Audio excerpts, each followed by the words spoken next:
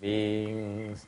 Please turn the wonderful Dharma wheel to teach us how to leave suffering, attain bliss and birth and death, and quickly realize non-birth.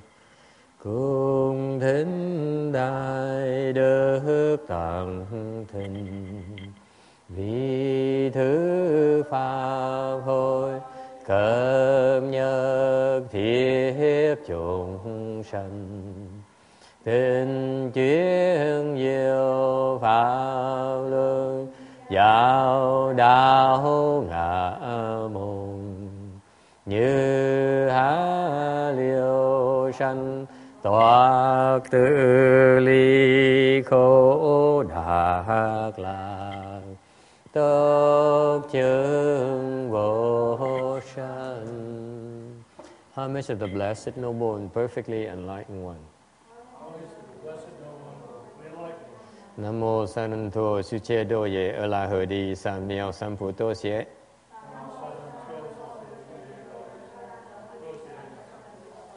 Nam mô Tát Đắc Tha Tô Già Đa Già A La Ha Đế Tam Miệu Tam Bồ Đà Tọa.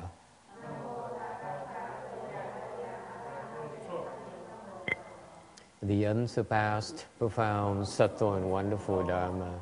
In 100,000 million aeons is difficult to encounter. Now that I come to receive and hold it within my sight and hearing, I vow to fathom the thus come one's true and actual meaning.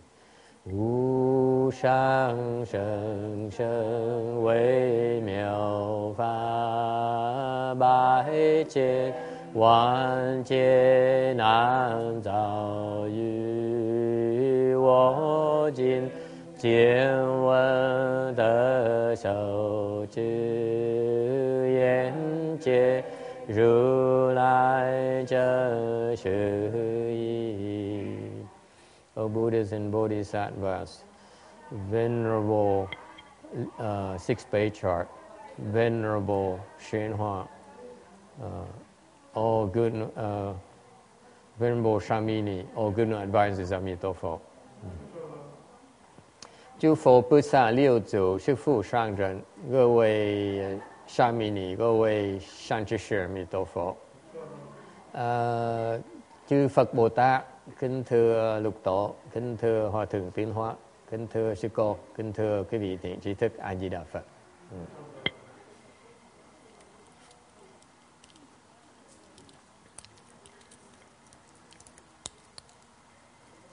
Today is the 28th of January 2012. We are gathered in Rosemead, California to lecture on the Vajra Sutra. We on slide 55. Okay.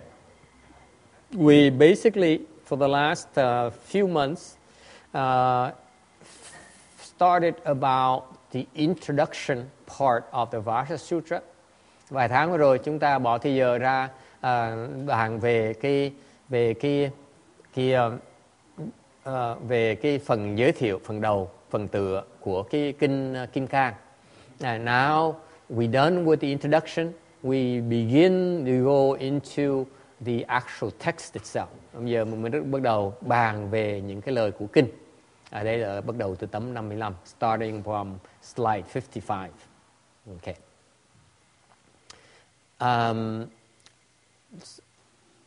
Section 1, the reason for the assembly. Phần 1. Thus I have heard, at one time the Buddha was staying in the Jeta Grove, the garden of benefactor of orphans and solitary, together with a gathering of great bhikshus, 250 in all. At that time, at mealtime, the well-honored one put on his robe, took up his bowl, and entered the great city of Shravasti to beg for food. After he had finished his sequential begging within the city, he returned, ate the food, and put away his robe and bowl, washed his feet, arranged his seat, and sat down. 如是我闻，一时佛在舍卫国，即数己孤独言，与大比丘僧兼而百无十人聚20尊10时着衣持钵入舍卫大整己饭于己城中自地其矣还至本处饭食既收衣钵洗足矣竖坐而坐复坐而坐对是phụ的. 57. Ta nghe như vậy, một thời Phật ở nước Xá Vệ, vườn kỳ thụ cấp cô độc cùng với tăng chúng đại tỳ kheo 1250 người ở chung. Lúc đó là thời ăn của Đức Thế Tôn. Ngài mặc áo cầm bình bát vào thành Xá Vệ lớn xin ăn. Ở trong thành này lần lượt xin xong, trở về chỗ cũ, ăn cơm xong, thu y bát, rửa chân xong, trải tọa cụ mà ngồi.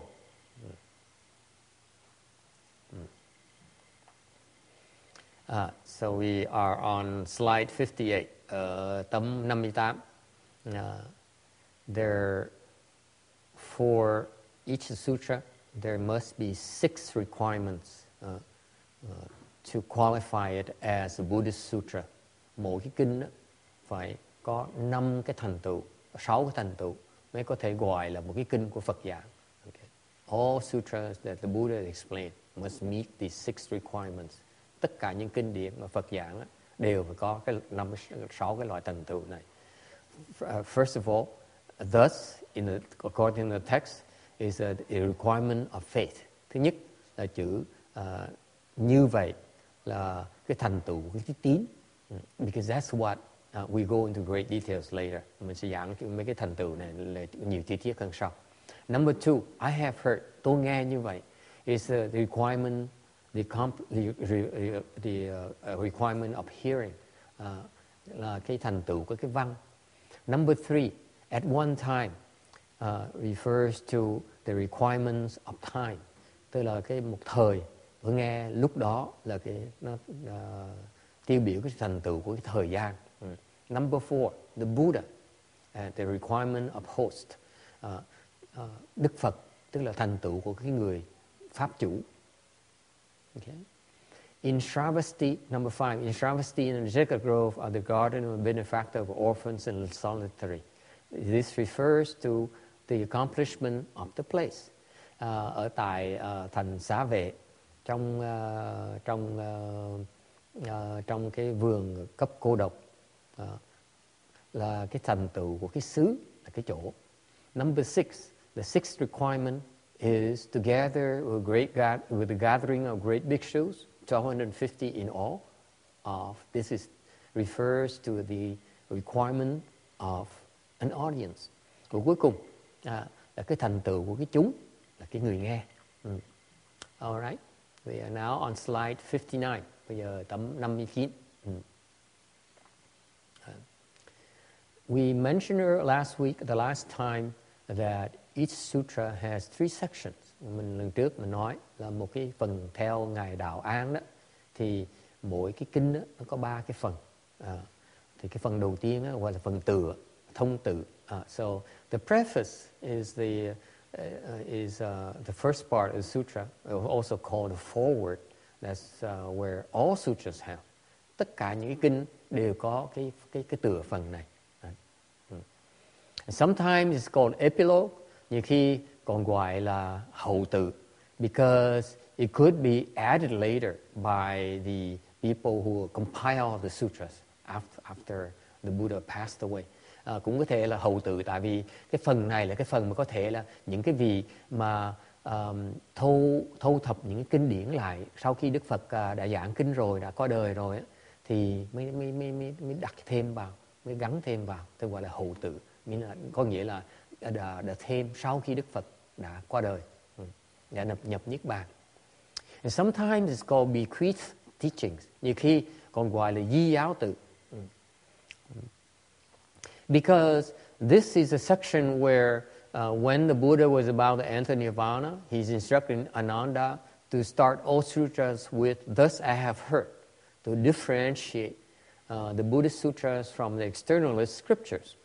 Đây là tại vì trước khi Đức Phật nhập Niết Bàn, Ngài Ngài dạy cho Ngài Ananda rằng phải bắt đầu khi kết tập những cái kinh đó, bắt đầu với chữ là như thị ngã văn, vì là tôi nghe như vậy, để mà phân biệt những cái kinh của Phật giảng với những cái kinh của những ngoại điển. So basically it means that this is the sutra here. Even though it's compiled later after the sutra, after the Buddha was gone, it's actually the accurate compilation of something that Ananda himself personally heard from the Buddha, and therefore it can be, it is accurate, it can be believed. Tại vì cái phần rất là quan trọng là mặc dù Đức Phật đã ra đi rồi, nhưng đều Ngài Ananda chứng nhận rằng, cái vị thánh nhân là chứng nhận rằng Ngài đã đích thân được nghe Phật giảng những cái kinh này.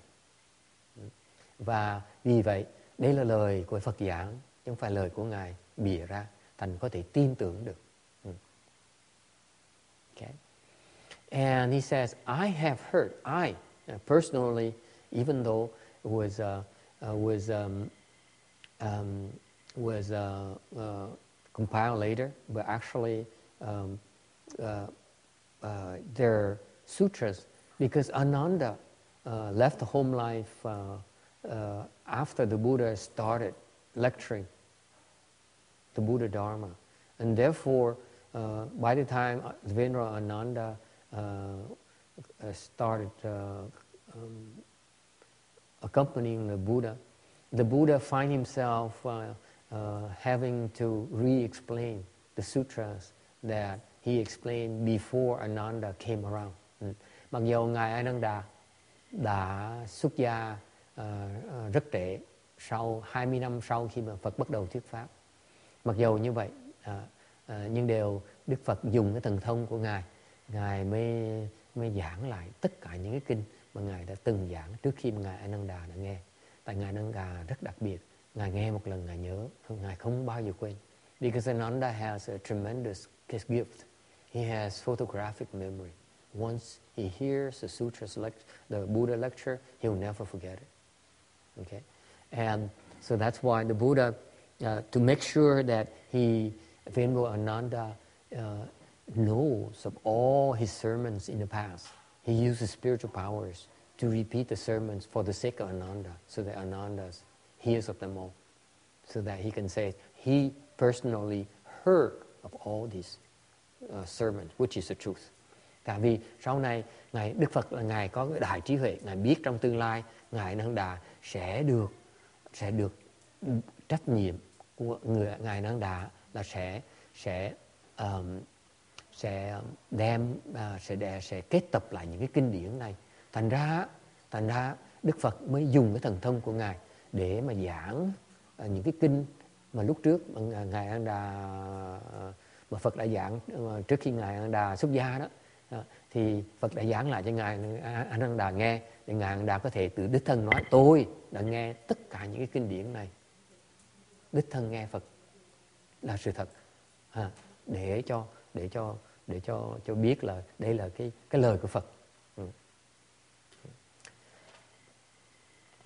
In the Lotus Sutra, the Buddha says, trong cái kinh Pháp Hoa, Phật nói rằng I, Ananda, at Emptiness King Buddha, brought forth the resolve. Tôi và Ananda cùng ở trước Phật, không vương Phật, đồng thời phát tâm Bồ Đề. They brought forth the resolve for Bodhi in front of that Buddha. I vigorously cultivated and accomplished the way. Tôi tinh tấn và tu hành, thành ra thành Phật. Whereas Ananda was found erudition and therefore maintained my dharma. Thì Phật mới nói tiếp là tại vì tôi thì tu rất tinh tấn, thành ra tôi đã thành Phật rồi. Còn Ananda thì thích đa văn, thành ra bây giờ vẫn chưa thành Phật, mà bây giờ lại giúp tôi kết tập mấy cái kinh này. Okay, so the point here is the Buddha says the most precious thing about my Buddha Dharma is that to cultivate it. It's not about knowing. Thành ra Đức Phật nói cái phần này quan trọng, quý vị phải nhớ là cái quý báu nhất của Phật, của Pháp của Phật là dùng nó mà tu, chứ không phải dùng nó để mà biết. Any questions? Ai thắc mắc gì không? I see an analogy to tell you the truth. Tôi nói thành thật mà nói quý vị nghe. Tôi thấy cái sự song song. Kể tới đây tôi có thấy sự song song. Because I myself came late to the Dharma, just like Venu Ananda. Tôi cũng giống như Ngài Ananda, giống như vậy. Tôi cũng tới cái Phật Pháp nó hơi trễ. I came late. I live a full life. Tôi sống một cuộc đời gọi là phóng túng, vui chơi của một đời. Xong rồi mới khám phá ra Phật Pháp. And then I discovered Mahayana. And it changed my life. Tôi may mắn gặp được Phật Pháp, thành nó đổi cái nhìn của tôi này. Okay. And my path is such that I was able to be exposed to my teacher's Dharma. Cái cuộc đời tu hành tôi là tôi may mắn đã gặp được cái pháp của thầy tôi, Ngài Tiến Hóa. And even though my exposure to his Dharma is very limited, mặc dù cái pháp mà tôi học được nơi Ngài nó rất là ngắn. Thiệt ra nói cái vị biết, Ngài dạy tôi gọn tất cả pháp của Ngài có một câu thôi. To tell you the truth, he taught me his Dharma in one sentence. All his Dharma in one sentence. He says, this is my Dharma. Ngài nói, pháp tôi như vậy. And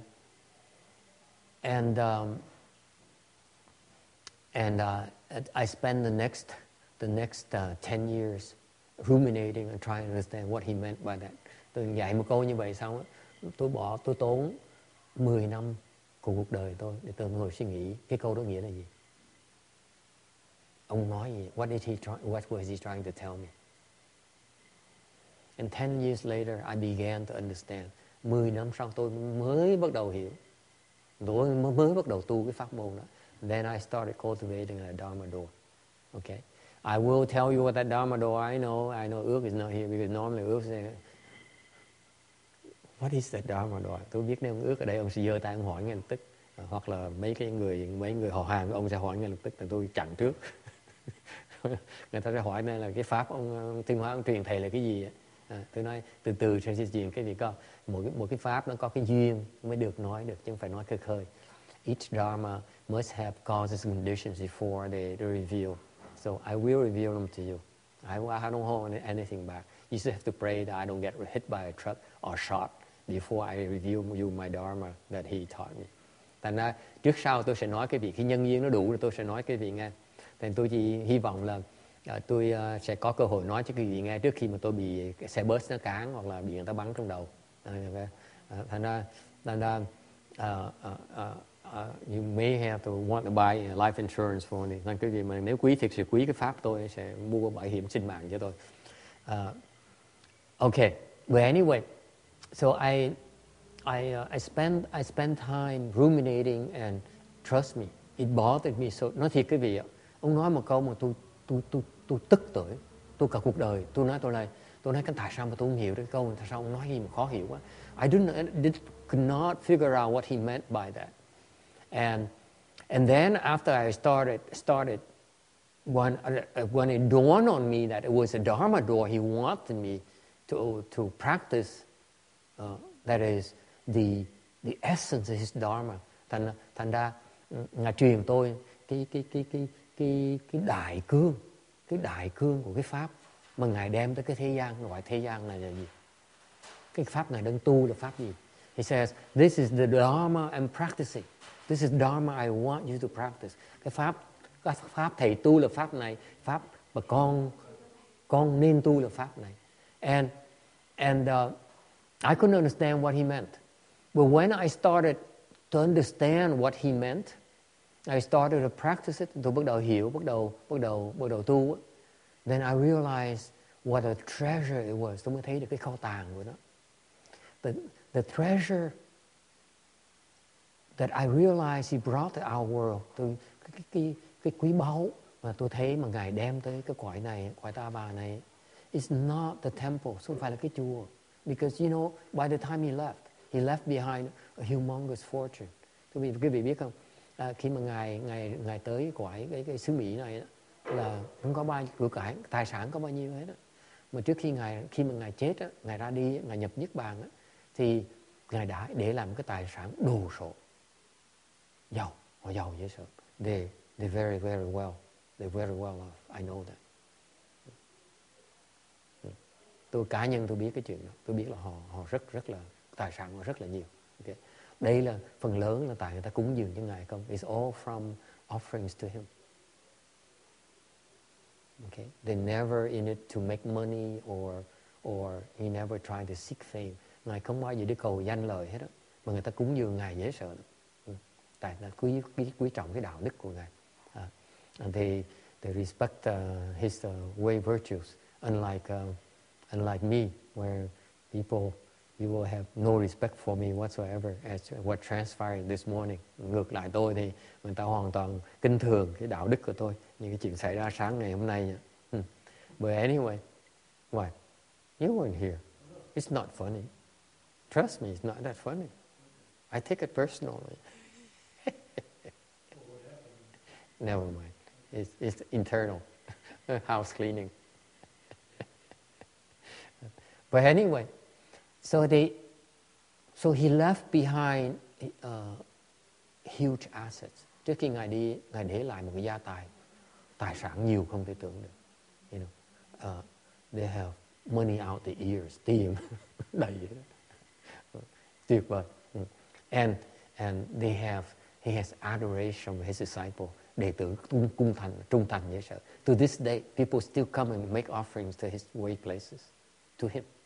Sau khi Ngài ra đi rồi, họ vẫn tới cúng dường cho Ngài như thế. Họ quý trọng Ngài đồ như vậy. Sau khi Ngài chết rồi, vẫn tới cúng dường như thế. Okay. They make offerings His Dharma, họ tới cúng dường cái pháp của Ngài. Okay.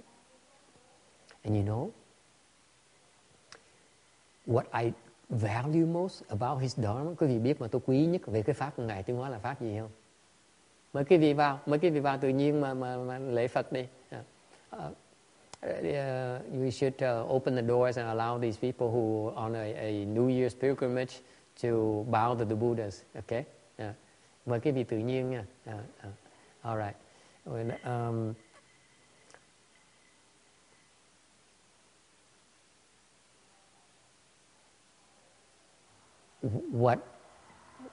What I value most about His Dharma, cái mà tôi quý báu nhất về cái pháp của Ngài, okay, là cái sự chú trọng về cái tu hành. What I value about this Dharma is His emphasis on cultivation. In accomplishment, Ngài chú trọng về cái sự thành tựu, cái sự chứng đắc của cái pháp. Cái đó là thiệt sự là cái pháp đó. That is what the Buddha Dharma is about. Also the Buddha says, you see, he vigorously cultivated and accomplished the way. This is the words of the Buddha. Đức Phật nói đó, ta ưa tinh tấn, thành được mới được thành Phật. If you cultivate vigorously, you will become a Buddha. If you seek knowledge, ngược lại nếu quý vị tìm cái sự hiểu biết, thì quý vị sẽ thành Ananda, mà quý vị tu hành là quý vị sẽ thành Phật. If you cultivate, you become the Buddha, like Shakyamuni Buddha. And if you seek knowledge, like Venerable Ananda, that's why you become like him. You lag behind. That's why my point is, with Venerable Shenhua's Dharma, is that he emphasized what he wants us to do is to cultivate. Thành tôi nhắc quý vị, đây cái tinh thần không phải Ngài Thích Ca Mâu Ni không, mà Ngài Tiến Hóa, Ngài cũng dạy chúng tôi như vậy đó. Cái tinh thần của Đại Thừa, tinh thần của Phật Pháp á, là tu hành, chứ không phải để mà biết. It's about cultivation. It's not about knowledge. Because if you seek knowledge, then you miss the point. You will not be able to benefit greatly from the Mahayana. Tại nếu quý vị chỉ muốn biết cái sự tìm cái hiểu biết thôi đó, thì quý vị cái hưởng cái lời lộc mà quý vị thấy đắc được từ nơi cái Phật Pháp đó, nó ít hơn là cái người mà tinh tấn tu hành. Questions, comments, ai có ý kiến thắc mắc gì không? So what is vigorous cultivation to accomplish the way? Thành tinh tấn tu hành là cái gì? What is it? Cái căn bản của cái tinh tấn tu hành là cái gì? What is the basis? What is the foundation of the vigorous cultivation of Mahayana? Does anyone know?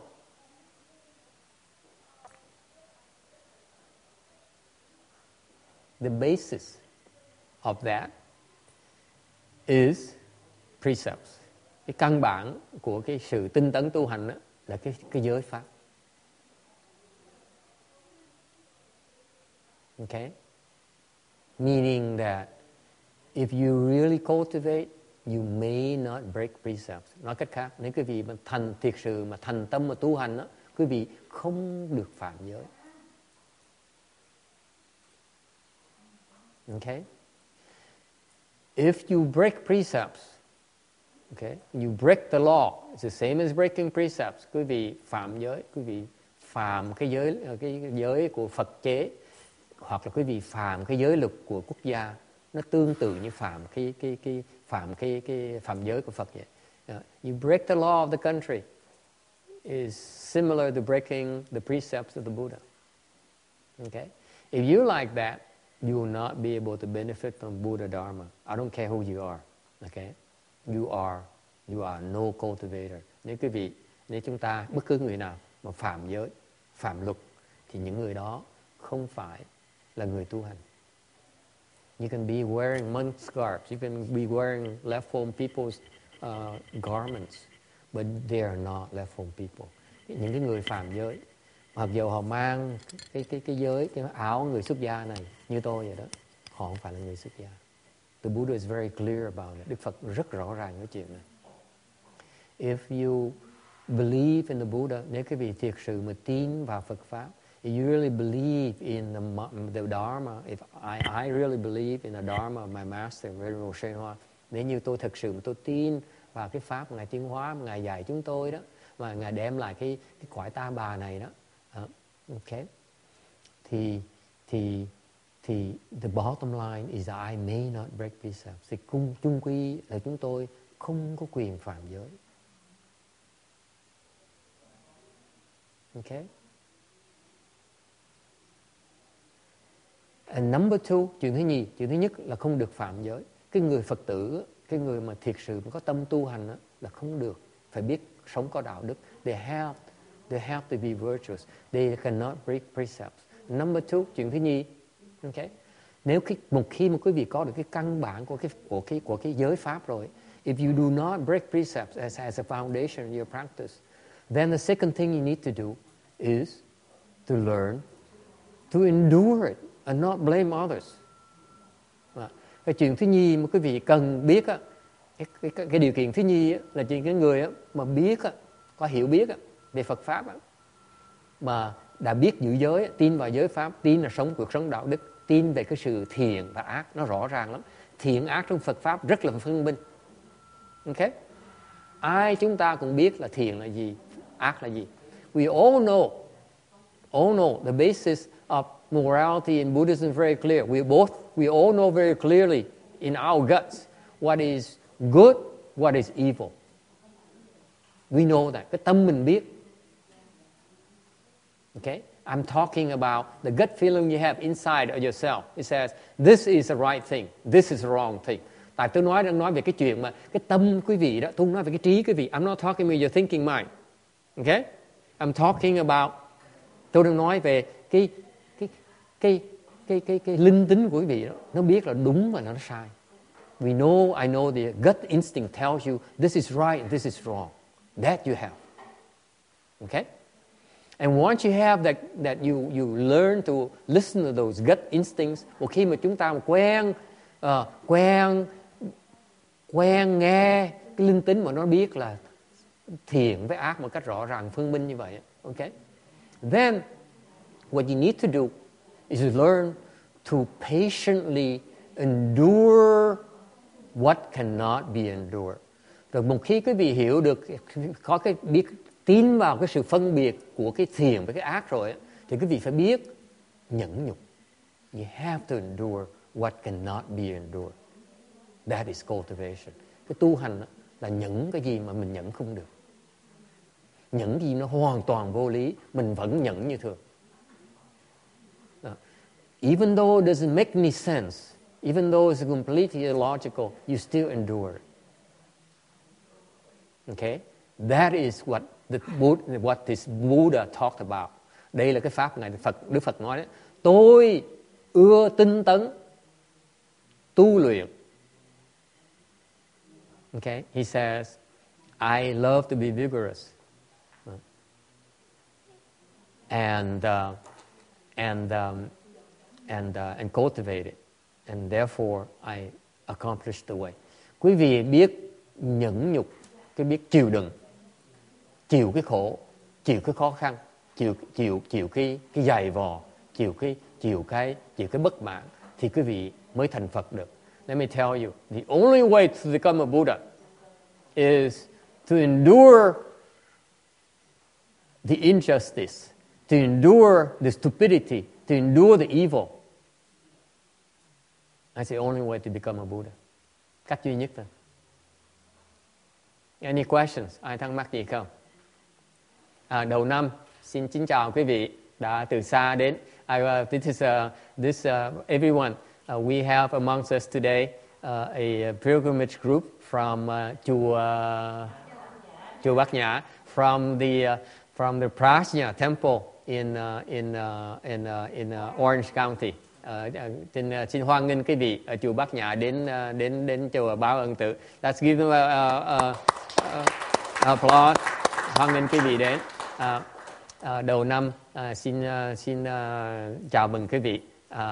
Chúc quý vị một năm mới an khang thịnh vượng và mọi sự như ý. So I wish them a happy new year and everything as they wish. All right. Chúng tôi đang giảng theo thường lệ, mỗi tuần chúng tôi giảng kinh, đang giảng cái kinh Kim Cang ở đây. So every week we have a Dharma Sutra lecture and we are lecturing on the Vajra Sutra. All right. Hình như là quý vị như đầu bếp đang sửa soạn để quý vị dùng trưa phải không? Xong dùng trưa xong rồi hả? Dạ tốt. So they just finished lunch. So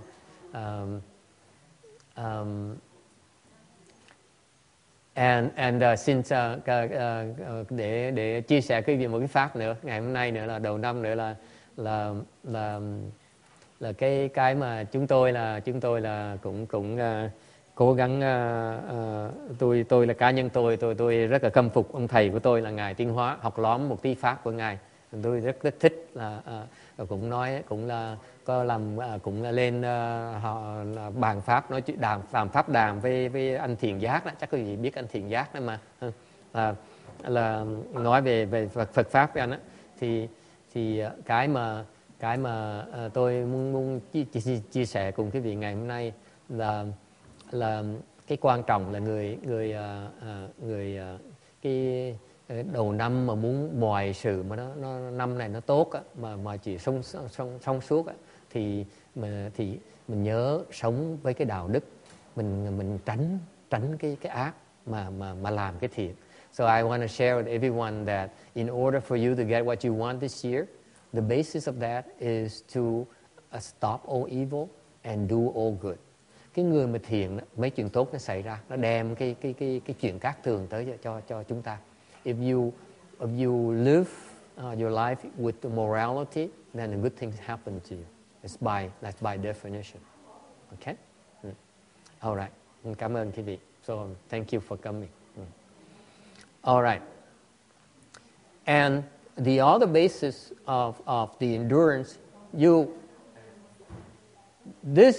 when you talk about enduring what is cannot be endured, that's a dharma or patience. That's a patience paramita. Đó là cái pháp nhẫn. Pháp nhẫn là mình nhẫn cái gì mình nhẫn không được. Mình phải kiên nhẫn, mình phải chịu đựng. Okay? And if you talk about enduring or the dharma of patience, then you don't ever blame anyone.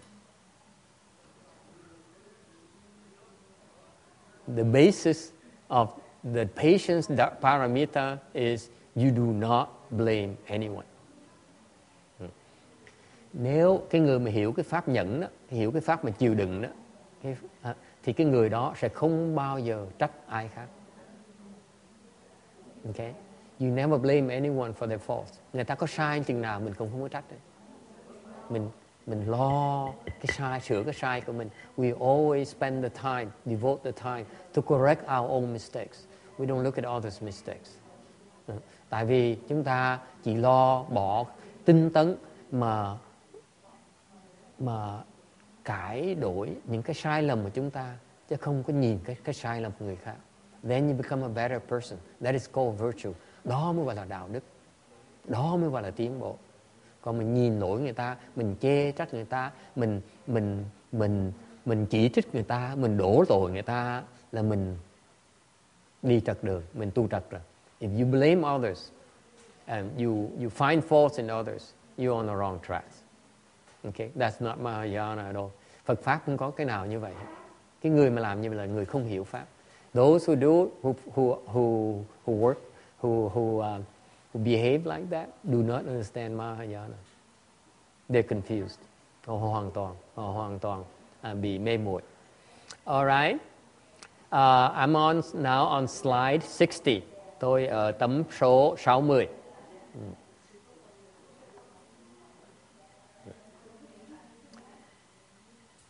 The year in the Tripitaka as we have it today was a result of 4 assemblies that convened the sages to assemble the Buddha's teachings.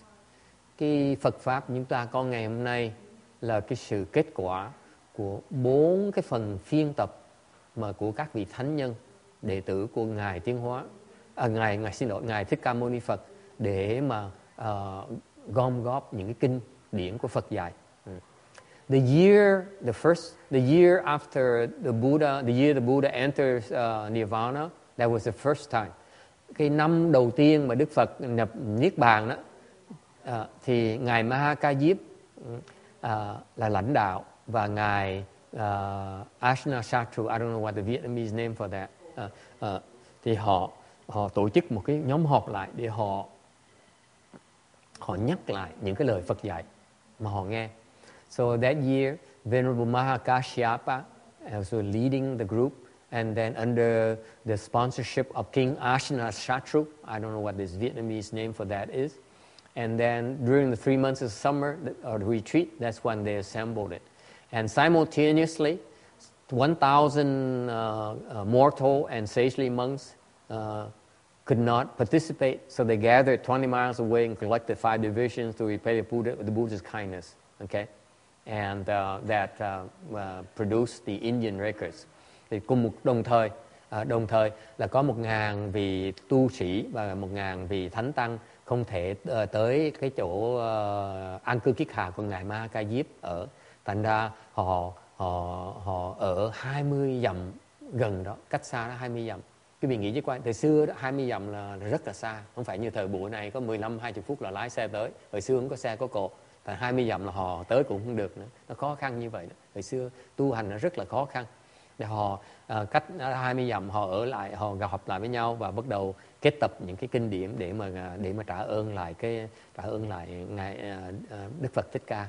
Lúc đó Đức vua Ajahn vẫn cũng là bảo trợ. And then 100 years after the Buddha's nirvana, the elder Yesuna led 700 sagely monks, and that was the second time that they convened to discuss the Buddha's teaching. Lần thứ nhì là 100 năm sau khi Đức Phật nhập niết bàn, thì trưởng lão Gia Tư Na đó thì lãnh đạo 700 vị thánh tăng, và họ họp lại với nhau và để họ bàn về cái pháp của Đức Phật. And đấy vậy, tức là họ chỉ nhắc lại với nhau để mà nghe thôi. So they only repeat it. Okay, it's not committed to writing. And 235 years after the Buddha's nirvana, King Ashoka led Mahamoggalana led 1,000 monks, and that was the third time. Sau đó thì dưới cái sự bảo trợ của kinh vua A Dục thì ngài Mục Kiền Liên đế tu not Mahamoggalana, I'm sorry, this is another monk that I don't know what the Sanskrit name is. Another monk by that name, whatever, led 1,000 monks. They gathered and repeated the sutras, the Buddha's teaching. Thì 235 năm sau thì ngài Mục Kiền Liên đế tu đó lãnh đạo 1.000 vị tăng, và người ta nhắc lại với nhau nghe những lời Phật dạy. And then 500 years after the Buddha's nirvana, rồi cuối cùng lần thứ tư là 500 năm sau khi Đức Phật nhập Niết Bàn. That was the fourth time, đó là lần thứ tư. There were 500 arhats and 500 bodhisattvas. Thời đó thời quan trọng lắm, mà tại có 500 vị A-la-hán và 500 vị Bồ Tát. And the leader was under the leadership of a certain individual, and at that time Ma Ming Bodhisattva wrote the Shastra. Thì lúc đó ngài Ca Chiên Viên Tử là lãnh đạo cho cái phần họp thứ tư này, và ngài Mã Minh Bồ Tát thì soạn cái phần luận. So you realize that the Shastra store is gathered by under the leadership of a Bodhisattva. Thành quý vị biết không? Cái phần mà luận tạng đó là đưa dưới cái sự lãnh đạo của các vị Bồ Tát. This is what's special about the Buddhist teaching. It's under the supervision of a lot of Bodhisattvas. Những cái nhóm mà kết tập kinh tạng này được cái sự ủng hộ và được cái sự giúp đỡ rất nhiều vị đại Bồ Tát. Okay.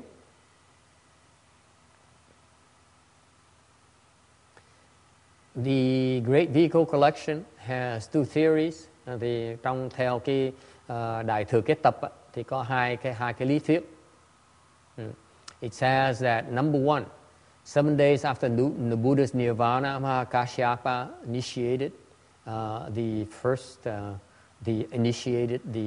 the collection. Thì theo cái Đại Thừa Kết Tập nói rằng 7 ngày sau khi Đức Phật nhập Niết Bàn thì ngài Mahakajip lãnh đạo 500.000 vị A-la-hán và đánh chuông tụ tập lại tất cả những vị A-la-hán của thập phương và để mà kết tập kinh điển. Thì ngài Ananda mới lên cái sư tử, tòa sư tử để mà thuyết pháp. So in Venerable Mahakasyapa ordered 500 arhats. They hit the bells to gather to convoke the arhats of the 10 directions. You have to realize that the arhats can only convoke the arhats. Quý vị biết không? Những A-la-hán có cái giai cấp, họ chỉ có quyền tập kêu gọi những cái vị cùng cái trình độ của họ thôi. Họ không quyền kêu gọi những ngài Bồ Tát. They don't dare convoke the Bodhisattvas. Okay, and that time Ananda ascended to the lion seat. Hồi đó ngài Ananda lên cái pháp tọa, đăng pháp tọa.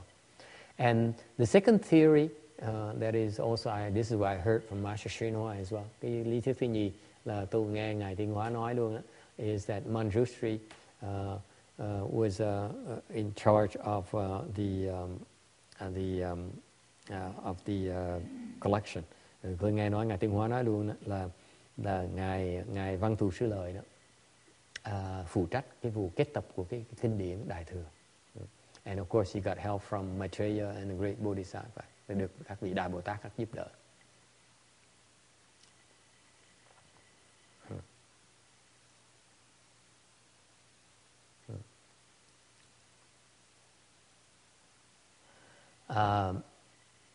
In the Six Paramita Sutra, trong cái kinh Lục Ba La Mật, the Buddha says, Đức Phật nói rằng, after my nirvana, Ananda is in charge of the sutra store. Ngài Đức Phật, trong kinh Đức Phật nói trước một cách rõ ràng.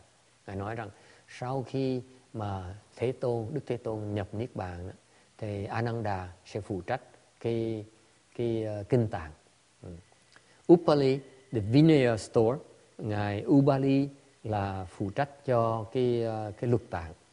I don't know what the Sanskrit name for this Chinese word is, Chinese thing is. Maybe somebody can help me out.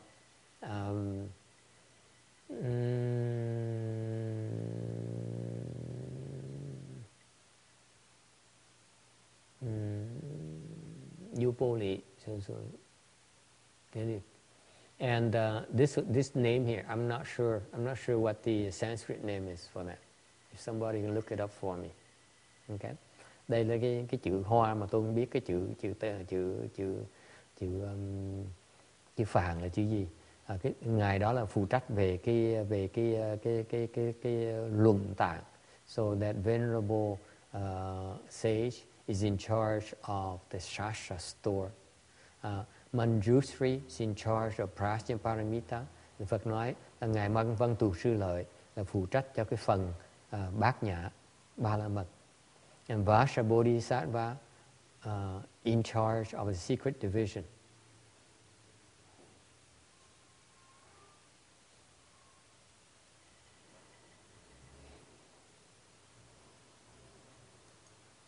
Và ngài Kim Cang Bồ Tát là phụ trách cho cái mật tạng, mật bộ. So that's what the Buddha said. Đó là Đức Phật nói một cách rõ ràng. Okay? Meaning that this Bodhisattva is in charge of all the tantras. Nói cách khác, là ngài Kim Cang Bồ Tát đó là phụ trách tất cả những cái thần chú của trong Phật pháp. Okay? Any questions? Ai thắc mắc gì không?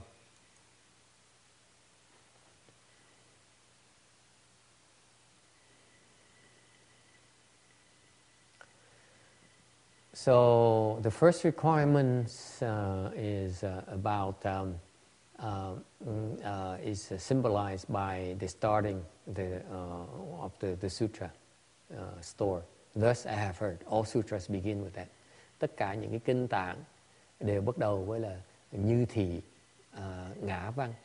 Tôi nghe như vậy. That is a symbolic dharma. Đó là một cái biểu pháp. Okay. When you're listening to the Dharma, meaning you return to your own nature to understand before you can obtain a response. Khi mà nghe Pháp thì chúng ta phải biết dùng cái từ tánh mà để mà hiểu, để mà có thể đắc được cái cảm ứng. Okay? That's about the hearing. Okay. Now, thus, cái như trong như thị đó. Thus means that, thus unmoving. Có nghĩa là như bất động. This is a very important part of listening Dharma. Cái này cái phần rất quan trọng khi quý vị nghe kinh. Okay? I remind you again. Okay?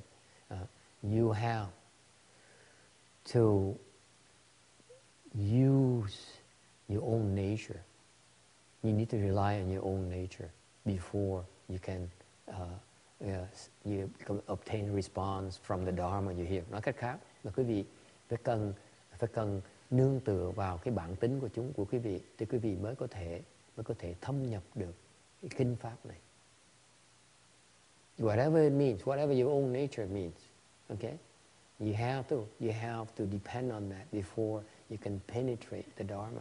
Quý vị phải cần dựa vào cái bản tính của mình, cái tự tính của mình mới có thể thâm nhập được cái kinh tạng. Okay? And while you're listening to the Dharma, sau quý vị nghe, in particular when you're listening to this particular sutra here, nhất là quý vị nghe cái kinh này đó. Okay? I'm emphasizing this in this sutra. You need to be thus and moving. Nghe kinh này quý vị phải, tôi nhấn mạnh cái chỗ này là quý vị phải như bất động. You have to enter samadhi. Quý vị phải nhập định.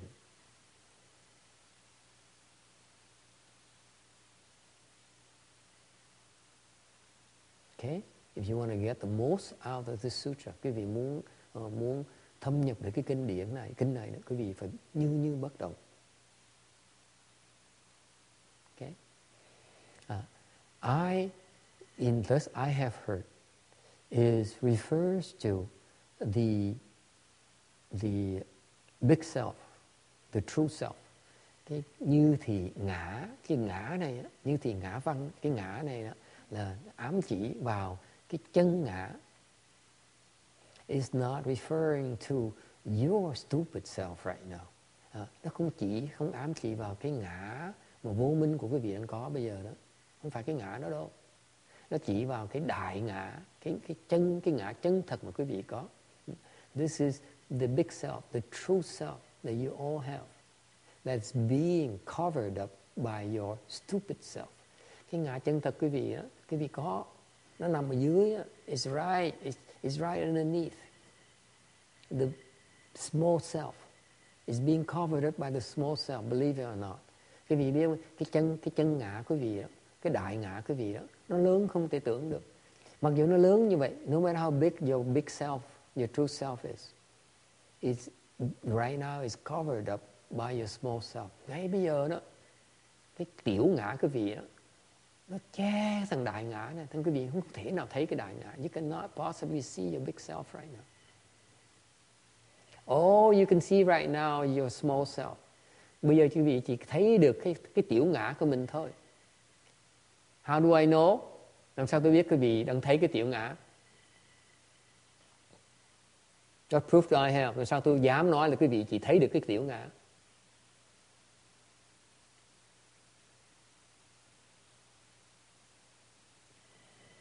Because you refuse to believe that you're wrong when I tell you you're wrong. That's the manifestation of your small ego.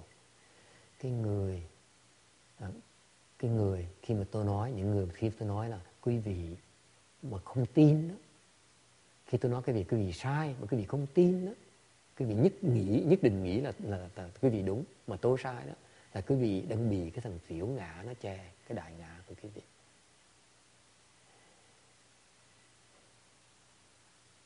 Đó là sự thật. Những cái người tôi nói thiệt, những cái người mà đinh rằng là họ đúng, họ chắc chắn là họ đúng, và ông thầy là sai, ông thầy này sai đó, là cái người đang bị tiểu ngã nó che. Let me be blunt with you. All those of you right now who are listening to me right now, of those of you I told to you individually, những người tôi đã nói rồi, tôi đã từng nói những cái người đó rồi. Okay? Đó. Là quý vị sai, tôi không có sai. Mà quý vị nhất định không tin tôi. And I tell those people, I said, you are wrong. And they refuse to believe me. This is my proof that your small self is covering up the big self. Đây là cái bằng chứng của chúng tôi có để cho quý vị thấy rằng cái tiểu ngã quý vị đang che cái đại ngã quý vị không thấy được. Nó dễ sợ như vậy. And this is a recurring theme that I had for the last several months. Đây là cái mà tôi nhắc tới hoài. Đã 7-8 tháng rồi. Là những cái người mà cứ đinh cứ cho mình là trúng đó, là cái người đó đang sai lầm, đang bị cái thằng tiểu ngã nó che thằng đại ngã, thành đang có cái hành động nó hồ đồ. These are people who are confused.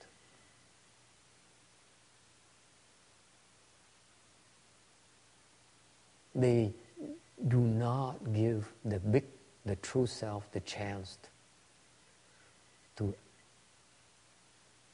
exert the presence, to manifest the presence.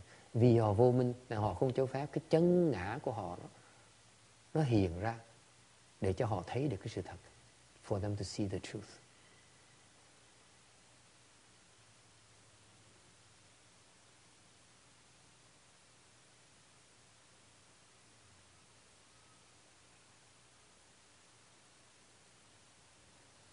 Okay?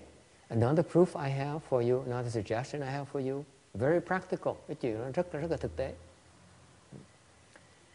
The nature of the small self, cái đặc tính của cái thằng tiểu ngã đó, là nó nghĩ mình đúng. It thinks it's right.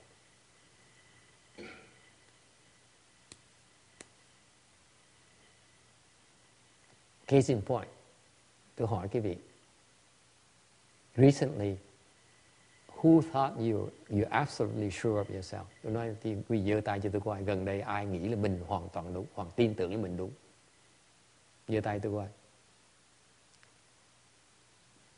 Then no one's confused today. Nhưng không ai bị mê muội hết. Còn mình tôi mê muội thôi. I'm the only one who's confused because I'm the one who raised my hand.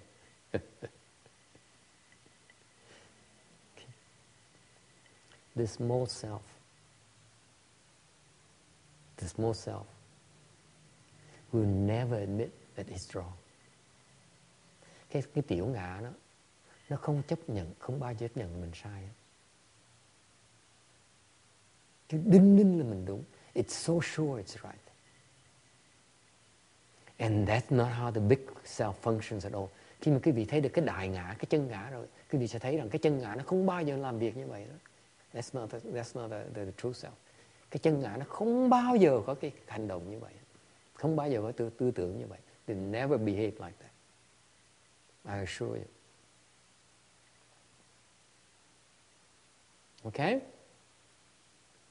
Only confused people believe they're right. Chỉ có những người mê muội mới tin là mình đúng.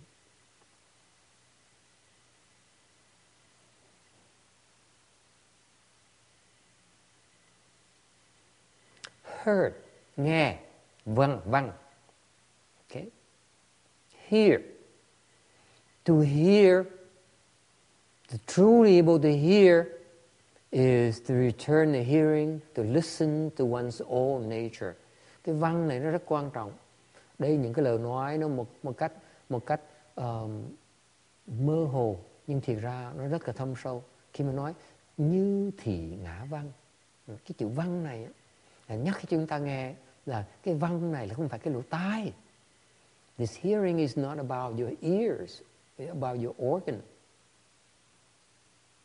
Okay?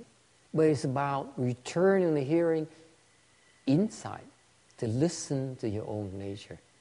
Cái nghe này là nghe không phải nghe ra ngoài, mà nghe ở trong á, chạy vào trong á.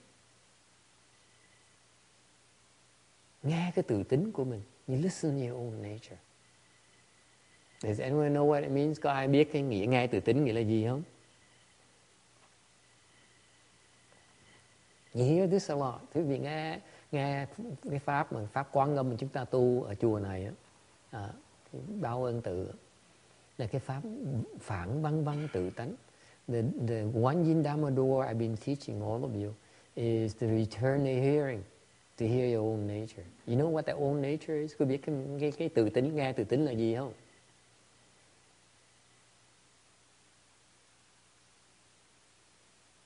Anyone? Có ai biết gì không?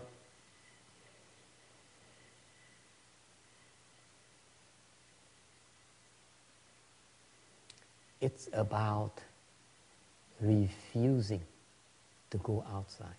Cái phản văn tự tính này, tôi cho một cách lẻo cho quý vị nghe, giảng cho quý vị nghe. Cái phương pháp của phản văn tự tính là sao?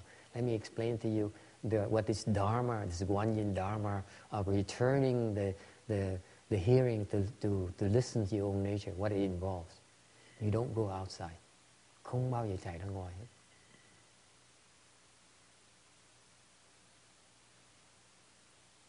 You always go back inside. Mình chạy vào trong thôi.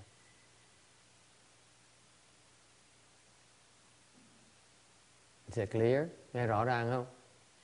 If during the day you go outside, cái hành động chúng ta đó, những cái nghiệp chúng ta tạo mà chạy ra ngoài đó, là không phải là phản văn tự tính. It goes against the return and hearing to listen to your own nature. You always go inside. You don't go outside. Mình chạy vào trong thôi, không chạy ra ngoài. For example, ví dụ,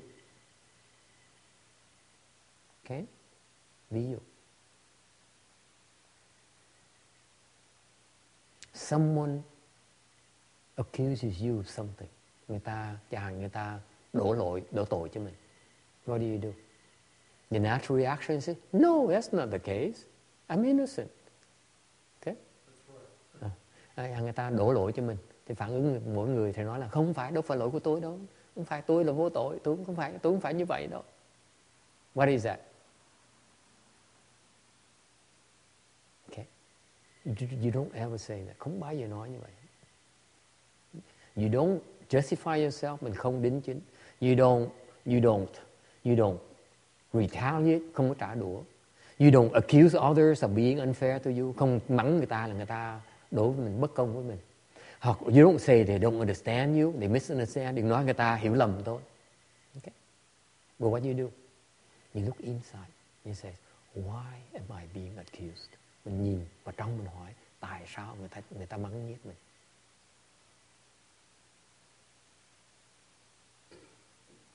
Cái đó là phản văn mang tự tính. That is returning hearing to listen to your own nature. Is it clear? Nghe rõ ràng không? It's not about see, I explained this to you. I transmitted this Dharma door last year. Tôi truyền cho cho học trò của tôi cái pháp phản văn văn tự tính mà tôi chưa giảng dạy cái việc làm sao mà dùng nữa. I have yet to explain to you how to use it every day. Tôi chỉ truyền cái gì trong lúc cái gì mà niệm Phật thôi, niệm Quán Thế Âm Bồ Tát thôi. I only transmitted to you while I taught you how to use it, while reciting the Buddha's name, while reciting Wan Yin's name. I never taught you how to use it during the time you're not reciting. Tôi là quỷ lắm. Tôi dạy cái gì vậy thôi, coi thử là cái gì để có hiểu không hiểu, lĩnh hội được không lĩnh hội được. Rồi sau 1 năm rồi tôi mới giảng nghĩa cái gì tiếp. Cái pháp phản văn tự tính đó, là mình phải áp dụng trong lúc mình không niệm Phật, mình không niệm Bồ Tát, mình phải áp dụng nó luôn nữa. You have to apply it while you're not reciting the Buddha's name, while you are walking, while you're sitting. Quý vị đang ngồi, đang nấu ăn, đừng quét sàn nhà, là phản văn văn tự tính. In particular,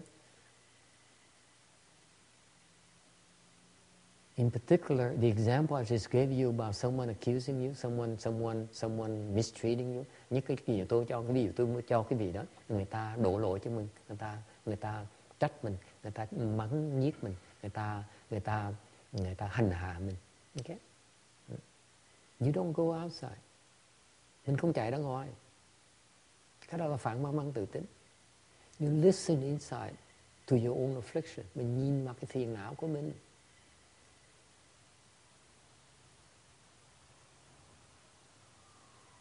Okay? You don't say, why are you so evil to me? Không nói tại sao ác như vậy. Tại sao bất công với tôi như vậy? Don't say, why so evil to me? Why so unfair to me? You say, what did I do to deserve this? Mình hỏi lại, mình đã làm cái gì để mình bị như vậy? Cái đó là phản văn văn tự tính. That is returning the hearing to listen to your own nature. Does it make sense? Ngài có hiểu không? Mình không chạy ra ngoài. Mình tự hỏi mình làm cái gì để bị người ta ngược đãi mình như vậy. Cái đó mình đang nghe cái tự tính của mình. When you ask yourself that, you're listening to yourself nature right there. You don't go outside. Is it clear? Nghe rõ không? Yes.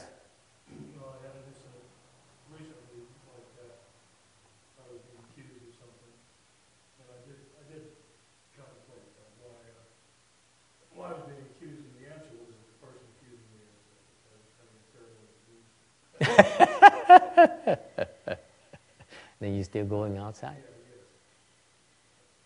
You haven't penetrated the self nature yet.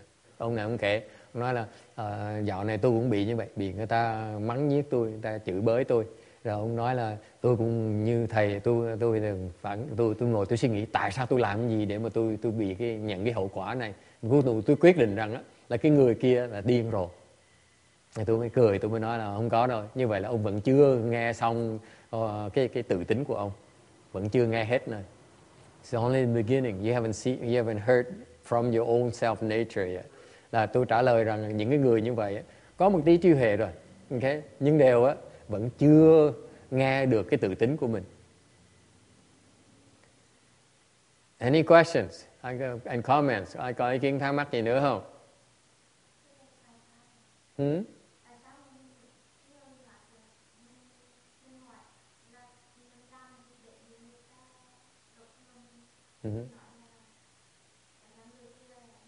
Người mới khùng. Mình vẫn còn chạy ra ngoài. Người mà trách người ta, mình còn trách người ta như thường, nghĩ là người ta sai, chứ mình chưa thấy cái sai của mình. Cái tự tính mình cho ông phép thấy cái sai của mình. Mình sai chứ sao mình không sai được. Mình chưa sai, mình chưa thấy mình sai, tại mình chưa thấy được cái tự tính của mình, chưa nghe được cái tự tính của mình. Mình còn thấy người ta sai á, là mình chưa nghe được cái tự tính của mình. Ý tôi nói là vậy đó. Dễ sợ không? Nó giản dị như vậy đó. Đừng có chạy ra ngoài, mình cứ nhìn coi tại sao. Bắt đầu khi mà nó là nó điên, nó là ác, nó là khùng, là cái đó là nó đang khuấy mình để mình không nghe cái tự tính mình nữa. Mình tiếp tục nghe, mình chạy vào trong, mình resist, không chạy ra ngoài. Chạy ra ngoài đó mà cái disturbance nó kéo mình ra. Thấy không? Rõ ràng mình là người tu, nó không phải là người tu, nó là người ác, nó là người xấu, nó là tiếng xấu, nó là đã từng xấu rồi. Cái nó từng xấu là quá khứ, ngày hôm nay là ngày khác, đúng không? Ông Phật á, trước khi Phật giác ngộ, người Phật không phải là người tốt. Khi Ngài giác ngộ thành Phật là người rất là tốt. Cách nhau một ngày thôi là một trời một vực. Không thể là nhìn quá khứ mà quyết định người ta được. Hiểu chưa? Cái quá khứ là kệ nó, quá khứ nó xong rồi. Trong kinh nó sẽ giảng tiếp quý vị nghe. Quá khứ là quá khứ, tương lai là tương lai, hiện tại là hiện tại. Mình không thể nào chấp vào bất cứ ba cái nào hết. Tại sao mình chấp cái quá khứ người ta làm cái gì? Cái đó là sai lắm. Ông này ông nói cái người ta là ông kia điên rồi, ông chấp vào cái quá khứ của người ta. Thấy nó sai không? Bị nó kéo ra ngoài mà không biết. Thiếu sáng suốt. I explained it to her. She has a good question. She says, so why is that he asked, like this gentleman, he asked himself, what did I do to deserve this?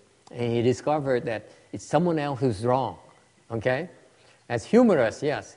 And most everyone discovers that. It's the other person is wrong. Okay? That's the first level discovery, by the way. Có gì quý vị biết không? Khi mà quý vị phản văn tự tính là cái đầu tiên mà quý vị khám phá là người ta sai. Cái đó đầu tiên đó. That's the first thing you discover is that the other person is wrong. It's the fact. Okay? However, even though the other person is wrong, okay, it doesn't mean you heard from your self-nature yet. Got that? We want to hear our own nature. Whether the person is right or wrong is irrelevant. Just your discovery that person is wrong is a form of obstruction to pull you out and make you stop listening to your self-nature. Because when your self-nature speaks, it will not speak ill of someone else. Cái tự tính mình á, nó không bao giờ nói người ta sai hết á. Không bao giờ chỉ trích người ta hết á. It never criticizes others. It never tells that. It never complains about others. It says, this is where you are wrong. That's why I helped you. Cái tự tính nó sẽ nói, quý vị sai chỗ này mới bị cái chuyện ngày hôm nay. Chứ không phải cho trách ai hết. Nó dễ sợ như vậy. Cái đó là trí huệ. That is wisdom.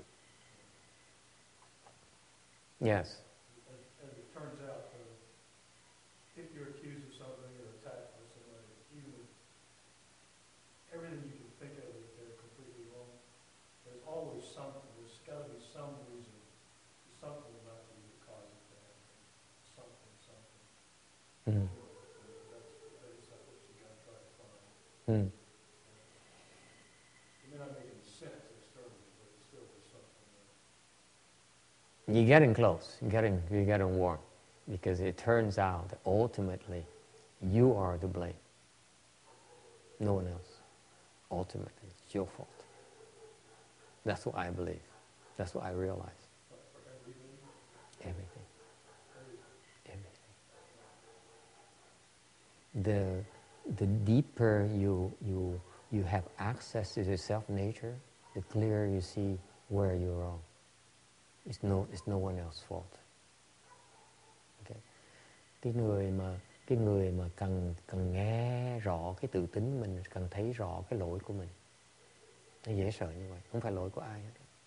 That's why the Buddhist teaching, Master Shay Noa's approach is you don't ever look outside, you don't blame others. Bởi vì cái pháp Ngài Tiến Hóa, pháp Ngài Thích Ca Mâu Ni Phật là vậy đó. Không bao giờ chạy ra ngoài hết đó, bao giờ chạy vào trong hết. Tự xét mình, tại sao mình có cái phiền não này? You always ask yourself, why am I afflicted? And you stop yourself from blaming others. Xong mình chặn mình lại, không cho phép mình trách người khác.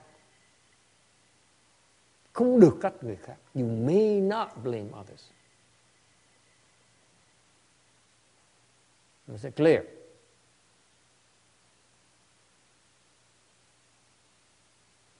And that is the essence of cultivation. Cái đó là cái căn bản của cái tu hành mà quý vị phải hiểu cái đó. Tu mới được. If you don't understand that, you cannot cultivate. Let me tell you, it took me 10 years, like 12 years before I understood that. Tu 12 năm tôi mới hiểu được cái đó. Quý vị biết không? Tôi ngồi tôi thiền 12 năm tôi mới thấy được cái đó. I meditated for 12 years before I can see that.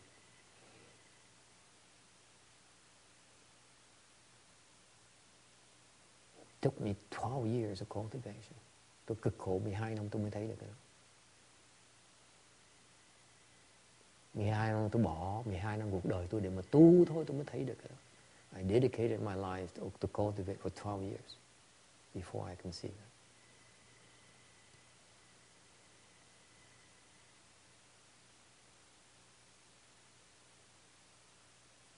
Okay. The normal tendency is to blame someone else. Cái phản ứng rất tự nhiên của tất cả mọi người ấy, là trách người khác. Nha.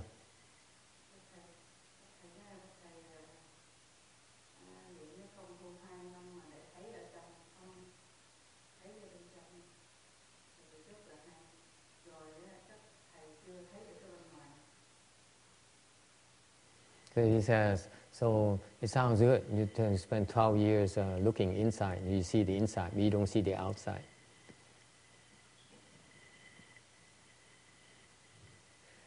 When you see the inside, then come and talk to me again. Chừng nào mà có Ngân mà thấy được cái trong rồi, tới nói với thầy lại. Lúc đó sẽ diễn tả cái trong là sao, rồi thầy nhớ cho biết cái ngoài sẽ ra sao. When you see the inside, then I help you describe what the outside is. Right now, you don't know what you're talking about. Hiện bây giờ chưa biết nói tầm bậy tầm bạ. Chừng nào tới đó rồi đó, ngồi 12 năm nữa, ngồi mỗi ngày thiền đến 12 năm nữa. Chừng nào thấy cái trong rồi đó, lúc thấy cái trong rồi đó, mới nói, cái trong mà ông thầy nói là trong tầm bậy. Tới nói chuyện tôi mới đáng, mới ngang cơ được. Hiện bây giờ nói tầm bậy bà, chưa biết ở trong gì, mà sao nói ở ngoài được. Okay?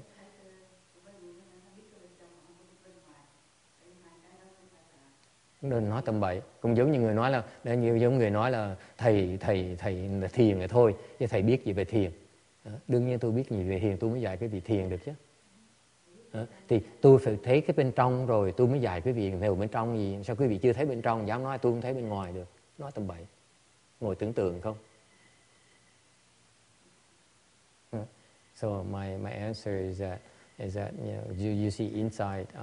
The claim I see inside, I don't see outside is they don't know what they're talking about. When you get to that state where you see the inside, you no longer go outside. Then come and see me. Right now you don't know what you're talking about. Chừng nào ngồi đó mà chỉ nhất định không chạy ra ngoài nữa, mà chỉ thấy bên trong thôi á, không thấy ra ngoài nữa, thì tới nói tôi mới hiểu là ý là gì. Còn chưa hiểu ở trong là gì mà sao nói cho ngoài làm cái gì. You don't understand what inside. How do you talk about outside? Outside is confusion. Bên ngoài quý vị thấy bây giờ là cái mê muội. Nói làm cái gì? What's the point in talking about your confusion? I want to talk about your wisdom first. Tôi muốn thấy cái trí huệ quý vị trước cái đã. Rồi tôi mới giảng cái bên ngoài là cái gì. Cái còn chưa thấy cái trí huệ tôi sẽ giảng bên ngoài quý vị làm cái gì. If you don't have wisdom yet, why do I bother explaining to you what's the outside? You just the opposite. Quý vị đi ngược lại cái đường tu. Là quý vị đòi ra ngoài trước. Thì không bao giờ thấy được bên trong. See, you go outside first, you want to see, he's right there, he's wrong there, he's great here. Nhưng cái này đúng, cái này sai, cái này là nọ. Là quý vị không bao giờ thấy được cái sự thật hết.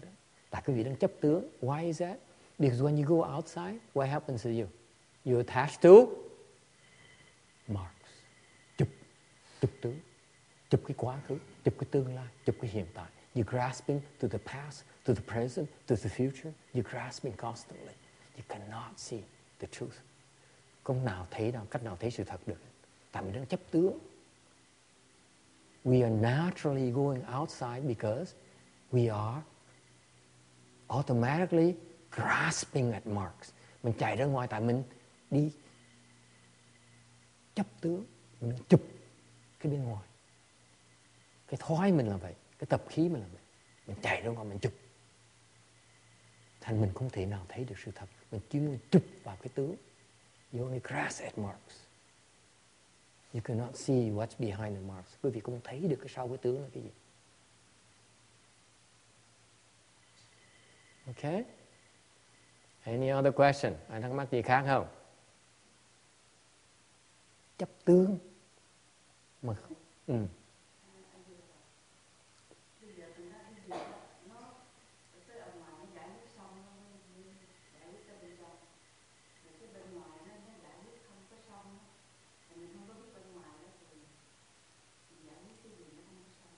She claims that you need to fix the outside first before you can fix the inside. You don't fix the inside, you don't understand the outside, you cannot understand the inside.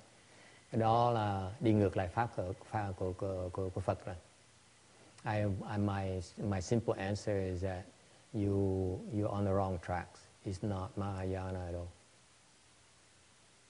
Okay? Đi hỏi mấy thầy, mấy sư phụ như Ngài Tiên Hóa đi. Quỳ xin lạy Ngài Tiên Hóa thì có pháp có như vậy không? Hỏi mấy người đệ tử Ngài Tiên Hóa thì là cái tu người ta có phải như vậy không? Tôi thành thật mà nói cái gì sai lầm rồi, không có như vậy đâu. My answer is that you're wrong. Master Shen Hoa, I don't know everything, but what I understand about Master Shen Hoa's Dharma is not like that. It's just the opposite. You don't go outside, you look inside only. Gọi là hồi quang phản chiếu đó. You only return the light with him. You don't go outside. That's the only way to escape confusion. Cách duy nhất mà phá cái mê muội mình là phải đi vào trong. Mình không thể ra ngoài được. Okay? I can cite for you if you don't believe me. Nếu quý vị không tin tôi đó, I would recommend you read the Shrangama Sutra. Tôi khuyên quý vị nghiên cứu kinh Thủ Lăng Nghiêm lại đi. Okay? Because it clearly described in Shrangama Sutra. Cái kinh Thủ Lăng Nghiêm là một cái kinh mà tôi dùng trong cái việc tu hành của tôi. This is one of the sutras I use extensively in my cultivation. And it describes very clearly what you need to do to end your confusion. Quý vị cần kinh nó giảng nghĩa một cách rất là tường tận. Là quý vị cần làm những cái gì để quý vị thoát cái mê muội của mình. Okay? It's not what you think. Cô có ngân lầm rồi. Ngầm lầm lớn, đi ngược đường rồi. Cái đó là cái đường đó, giải thoát không được đâu. I know she doesn't want to believe me. And all I can tell you is that, again, it's your choice. You don't believe me, it's okay. But I'm telling you, it's just the path she believes she's on is wrong. It's just the opposite. She will not make it. Tiếp tục như vậy sẽ lạc đường. Sẽ tẩu hỏa nhập ma. I will tell you, if you keep it up, you will enter demonic states. Con đường đi vào bế tắc, sẽ tẩu hỏa nhập ma. I will tell you flat out, if you continue down that path, you will enter demonic obstructions. I see it. Tôi thấy rồi.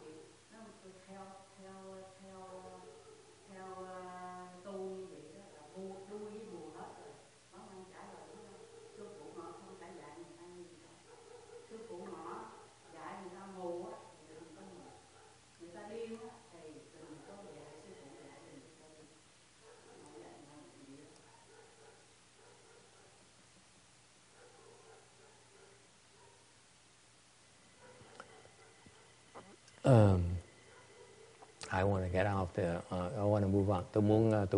Tôi nói quý vị muốn nghĩ sao nghĩ. Tôi chỉ nói một cái sự hiểu biết của tôi rất là sơ sài, nó rất là nông cạn. Tôi không dám nói là tôi hiểu cái pháp này tiến hóa. Tôi chỉ nói chia sẻ quý vị cái mà tôi hiểu được thôi. Tôi không dám. Quý vị nghĩ sao nghĩ. So I want to move on because this person here is insist on believing that they need to fix the outside first because that's what they understand.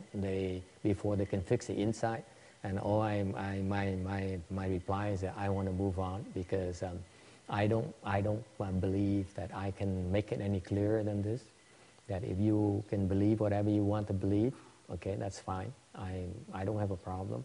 I'm not suggesting to you that what I believe to be the proper course of action. It's up to you to do whatever you wish. Mỗi người có lòng tin khác nhau. Thành ra quý vị tin muốn làm gì cứ làm đó, tôi không cản trở quý vị được. Ok, quý vị muốn làm gì cứ làm. Tôi chỉ nói trước quý vị là con đường nó có đường bế tắc, con đường nó sẽ vào tổ họ nhập ma. I'm telling you, all I can tell you is that that road will lead to nowhere and will cause a lot of demonic obstructions. And when you get to do these demonic obstructions, don't come to me. Khi quý vị tới gặp những cảnh giới đó, đừng có tới kiếm tôi, tại tôi giúp không nổi đâu. Because I know these places are places where I cannot handle. Tôi nói trước quý vị, tới những cái phía đó tôi giúp không nổi. Tôi không đủ sức mà chống cự mấy cái chuyện đó. Okay? Nói trước quý vị biết. I'm warning you, that's all. Because I'm limited. I cannot. The things that are beyond me. Có những cái mà nó ngoài khả năng của tôi biết như đó, thì tôi né. Okay? Rằng quý vị muốn chạy ra ngoài cứ chạy ra ngoài đi. You most welcome to run after. Okay? Don't come to me. Tôi nói trước. I can't help you. Tôi giúp quý vị không được. Ngoài khả năng của tôi. Cái pháp mà tôi hiểu đó, nó không có chuyện như vậy. The Dharma I practice, I understand. It's not like that. Okay? I can't handle it. We all need to know our limitations. And I know I'm limited in certain areas where I cannot help people. Có những chuyện mà tôi không đủ khả năng để giúp người khác. Khi tôi biết những chỗ đó mà nó nguy hiểm cho người ta, tôi nhắc người ta biết. Người ta không nghe lời ráng mà chịu. I'm warning. All I can do is give you a warning because I know I myself can't handle it. And you dare to go there by yourself, good luck. It's none of my business. It's your life. It's your cultivation. I wash my hands. Đó là tôi phủi tay. Okay? We all are free to believe whatever we wish to believe. Ai cũng có tự quyết định lại. Mình không cần so sánh làm cái gì. Người nào tới trước, I wish you become a Buddha quicker and come and save me. And you remember, I'm trying to help you, not trying to cause you harm. Thì nhớ là ông thầy này không muốn hại ai hết á, chỉ muốn giúp đỡ quý vị thôi. Thành ra đừng có trách tôi. So don't blame me for not helping you. Okay. At one time, một thuở nọ. Okay.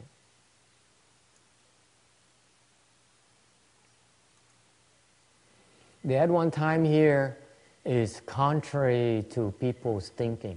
Một thuở nọ, nó đi ngược lại cái tư tưởng của của người đời. The people are attached to the time. Con người chúng ta đó, nó bị cái thời gian nó làm kẹt, chấp tướng về cái thời gian. We attach to the time factor. Okay. The fact of the matter is that the Buddha only speak Dharma when he wants to speak. Okay. Cái thời gian mà Phật giảng pháp á, là Phật chỉ nói pháp khi nào Phật còn cần nói pháp thôi. Okay. And the time as we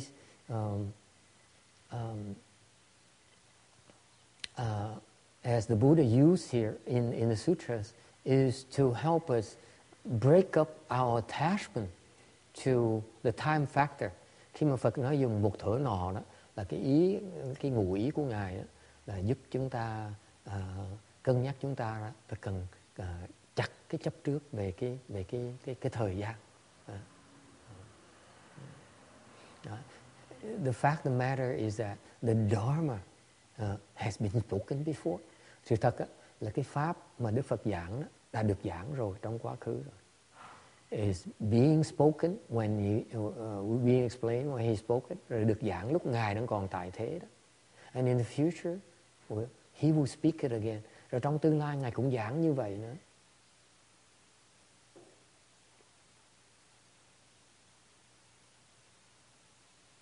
Okay, so time, as far as the Buddha is concerned, is irrelevant. He never stopped speaking of the Dharma. Nói cách khác, nói về cái thời gian đó, thì Đức Phật đối với Đức Phật nó không có ý nghĩa hết. Tại vì Đức Phật lúc nào cũng đang giảng pháp. He's always explaining Dharma. You know that. The Buddha does not take a break. Đức Phật không bao giờ ngừng hết.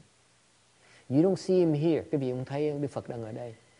Để quý vị có biết không? Do you know he's speaking Dharma somewhere else? Có biết không? Đức Phật không có ở đây. Tức là quý vị nói cách khác. Here, in other words, here, the Buddha already spoke Dharma. Correct? Phật đã nói pháp ở đây rồi. Do you realize that he's speaking Dharma in another world? Quý vị biết Ngài đang giảng pháp ở một thế gian, một cái cõi thế giới khác không? You realize he's speaking Dharma in another world right now. Okay? So, time to the Buddha is irrelevant. Doesn't have the same significance as we do, as it does to us. Cái thời gian đối với Phật đó, nó không có cái ý nghĩa như là thời gian mà nó đối với chúng ta đâu.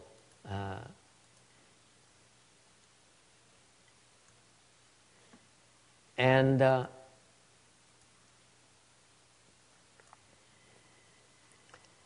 so when he speaks of time here, from his perspective, thì khi mà nói về cái thời gian á, thì Đức Phật đang nhấn mạnh cái thời gian để mà trồng cái chủng tử, để mà đắc giải thoát. He's emphasizing, he's putting emphasis on the time when it is meant for us to plant the seeds of liberation. That's what the only time that matters after all. Cái vị nghĩ cho qua, cái thời gian mình trồng chủng tử để đắc giải thoát mới thời gian quan trọng nhất. The rest doesn't matter. Cái thời gian còn lại nó không quan trọng. The rest of the time, you can go find faults and fix the outside world as much as you want. Quý vị có thể bỏ thời giờ mà đi tìm lỗi người khác, đi đổ lỗi người khác, đi chữa những cái bệnh khác ở người thế gian. Quý vị sẵn sàng làm như vậy cũng được, không sao hết. Bởi vì nó gonna give you liberation, đều không được đắc giải thoát đâu. Cái đắc giải thoát là trồng cái chủng tử mới đắc giải thoát. You need to plant the seeds of liberation. That's what matters. Okay. It's also the time to listen to the sutra, listen to the true principles. Cái thời gian cũng là thời gian quan trọng, cái thời gian để mình nghe cái chân lý.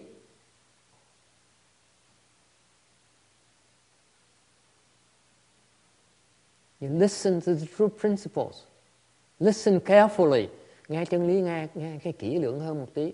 I was done explaining 20 minutes ago that the small ego is the one who says, I'm right, you're wrong. Tôi mới 20 phút trước tôi mới nói cái tiểu ngã mình, cái ngã mê muội của mình, ngã nó nói tôi đúng thầy sai. And what did I hear recently? I'm right, you're wrong. Mới có người nói tôi sao? Tôi đúng thầy sai. Đó là cái mê muội đó. That is confusion. It's a proof right there. Nó quanh nó co làm cái gì? Mình đang mê muội vẫn chưa thấy được cái đó nữa. Tôi đúng thầy sai. Tôi mới giảng cho nghe đó. Cái thằng tiểu ngã nó đòi nó đúng, nó không cách nào nó sai được hết. Ông thầy mới là sai thôi, người khác mới là sai thôi, nó là đúng. The small self is always says I'm right, someone else is wrong. That's what the small self has, how it functions. Cái thằng tiểu ngã nó chỉ làm một chuyện đó thôi mà vẫn chưa thấy được nó. Cái đòi mình đúng, cái đòi người khác sai. So it says I'm right, someone else is wrong. That's a small self. Đó là thằng tiểu ngã, nó không có ai hết đó. It's no one else. Nó dễ sợ như vậy đó. Mà quý vị tin nó, you believe your small self, good luck. Quý vị tin cái tiểu ngã, quý vị ráng mà chịu.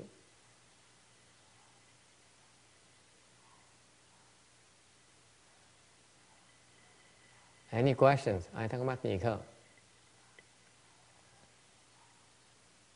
Okay. Also, when you speak of Dharma, khi mình nói Pháp đó, it also has to be appropriate, timing-wise. Lúc mình nói Pháp nó đúng thời nữa. It has to be, the Dharma has to be spoken when the living beings wants to listen. And the Buddha says, it's time to explain that Dharma to the living beings. Nghe Pháp, á, cái thời gian nó quan trọng, tại vì thời gian nó phải đúng là cái lúc mà chúng sanh muốn nghe cái Pháp đó. Mà cũng đúng cái thời gian mà Đức Phật nghĩ là chúng sanh cần nghe cái Pháp lúc đó. The Dharma is not meant to be theoretical. Do you know that? Quý vị biết không, Phật Pháp đó, nó không phải là lý thuyết đâu. Cái Phật Pháp đó, the Buddha Dharma only exists because the Buddha is trying to help you and me fix our flaws. Tại vì Đức Phật chỉ giảng Pháp ra để giúp cho chúng ta nghe và nhận thức được cái lỗi lầm của chúng ta. Đó là cách duy nhất, lúc duy nhất của Phật giảng kinh là như vậy thôi. I can assure you that's the only time that the Buddha speaks Dharma is when he says, now I want you to know about this flaw of yours. Phật nói là đây bây giờ Đức Thế Tôn muốn con nghe cái lỗi con chỗ này. Nó dễ sợ như vậy đó. That's when he speaks Dharma for us. Okay? So, in essence, in summary, the time factor as far as the Buddha is concerned is irrelevant. It's time transcending. It's because later on in the sutra it says the 3 periods of times are irrelevant, cannot be obtained. Nói tóm lại, cái thời này là đối với Đức Phật nó không bị chấp tướng, không chấp vào cái thời gian như chúng ta vậy. Cái thời đối với Phật là cái tam thế, là cái quá khứ, cái hiện tại và cái vị lai đó, nó không có thể đắc được, không có thể tới được. Thì chấp làm cái gì? Why are you attaching to it? Yes. What does that mean? You can't be obtained. When the past happened, it's where you go, you can't obtain it now. The future will happen. So we say that's not obtained when you have, when you don't, when you're not in the present, you're in the present. And what does that mean? It can't be obtained. I don't know. You tell me. Is there anyone else? This is the most one of the most famous quotes from the Vajra Sutra. The past cannot be obtained. The present cannot be obtained. The future cannot be obtained. What does it mean? Cái ông này ông hỏi cái tam thế quá khứ, hiện tại, vị lai không có thể đắc được, bất khả đắc nghĩa là gì? Tôi hỏi cái này là cái mà rất nổi tiếng trong kinh Kim Cang. Nghĩa gì? Các ai hiểu giùm mình giảng chứ tôi nghe. Anyone who understands it, please help me understand it. Well, if you look at the word obtain, it implies possession. So you didn't possess the past. You were there. You didn't possess it. You didn't possess that time. You don't possess the present time. What's possession? Possession is too abstract to me. Well, obtaining is the same. Attaining, right? You obtain it, then you got it. Okay. Right? So I'm saying you're possessing it, but you don't possess time. You know, you exist in a time, but the time is an abstract concept anyway. You know. Let's talk Turkey. Nói thực tế đi. Okay. Nói thực tế đi. Quá khứ không thể đắc. The past can be obtained. What does it mean? It basically says that whatever you see is the past. Okay? It's not there anymore. So how can you obtain it? It's nothing. It's nothing there. Right? Có quá khứ bất khả đắc có nghĩa là sao? Có nghĩa là có quá khứ nó đâu còn nữa đâu. Vì đâu mà lấy bây giờ? It's gone already. The person you loved died already. It's not the same person anymore. The person you married 10 years ago is no longer the same person today. Am I correct? Yes. Cái người mình thương yêu, cái người mình cưới nhau 10 năm trước á, nó khác cái người mình ngày hôm nay rồi. Thì mình chụp với cái người cưới trước làm gì? So why do you keep on attaching to the old person? But that's what we do. We said, oh, I married her because she's just lovely. Mình vẫn nói, cái tâm mình vẫn nói là mình cưới cưới ổng là tại vì ổng đẹp trai quá. Okay? And now you take a look at her, she's no longer young anymore. The skin is sagging. Bây giờ nhìn ổng á, mặt ổng á, nhăn trán nhăn đầy hết, 4 con đường ở đây. Mặt thì đỏ cay. Không còn mà trẻ trung, không còn cái sự sinh lực mà lúc trẻ mình thương ổng nữa. You don't see the same woman anymore. You see an old woman. And yet we attach the old image, aren't we? Texas. Yeah, she better be beautiful, otherwise I don't see why I should marry her. Yeah, she used to be beautiful. And that's good enough. That's good enough. So actually, what are you saying is we attach to past, aren't we? Quý vị nghe rõ ràng không? Mình nhìn ông chồng mình, ông nói là ông chồng, ông đẹp trai dễ sợ. Mặc dù 10 năm sau ấy, ông bây giờ ông nhăn tóc bạc rồi, đầu hói rồi, rồi mình nghĩ ông đẹp trai. Tại sao? Nó là tại vì lý do mình cưới ông lúc trước là tại ông đẹp trai, ông dễ thương. Bây giờ mặc dù ông đổi nhiều nhưng mình vẫn thương ông như thường. Tức là cách khác là sao? Mình chấp vào cái quá khứ. Đúng không? Mình chụp vào cái quá khứ. You agree with that? Do we agree with that?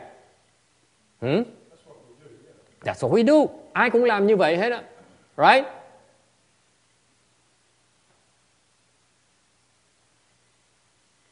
Similarly, tương tự như vậy. You say, this woman is so evil. Nói tương tự như vậy. Nói cái cô này hư dễ sợ. I know her. She is a bad person. Cái người này xấu dễ sợ. Again, it's the past. We are attaching her past again. Quý vị đang nhìn và chấp với cái quá khứ người ta. Okay. So, we see, this is what people do. We attach to marks. Chúng ta làm như vậy, chấp tướng, chấp với cái quá khứ. That's what we do. And we don't realize that the past is irrelevant. Chúng ta nhất định không chấp nhận rằng cái quá khứ nó không có liên quan đến ngày hôm nay. People change. Con người ai cũng thay đổi hết. Okay? You choose to attach to a pleasant image of the person you love. Quý vị chọn chấp vào một cái hình ảnh mà khả ái của người mình thương. And you similarly, you choose to attach to an ugly image of someone you dislike. Cũng tương tự như vậy. Quý vị chọn chấp vào cái hình ảnh dễ ghét của cái người mình không thích. That's what we do. You don't even realize it. This is what the small self does. Cái này thằng tiểu ngã nó làm, nó hoạt động như vậy đó. Nó chọn lựa.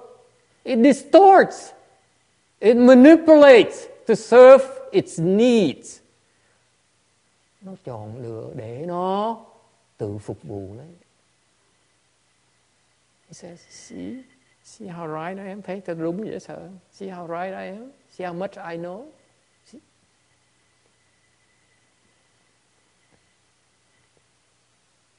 That's the past. Similarly, apply the same principle for the future, the same exact logic. Cái tương lai, đừng mình nói quá khứ, mình nói tương lai. I'm running out of time. I want to keep on time because I'm running out of patience. I'm fed up. You take me for granted, you pay. Tương lai.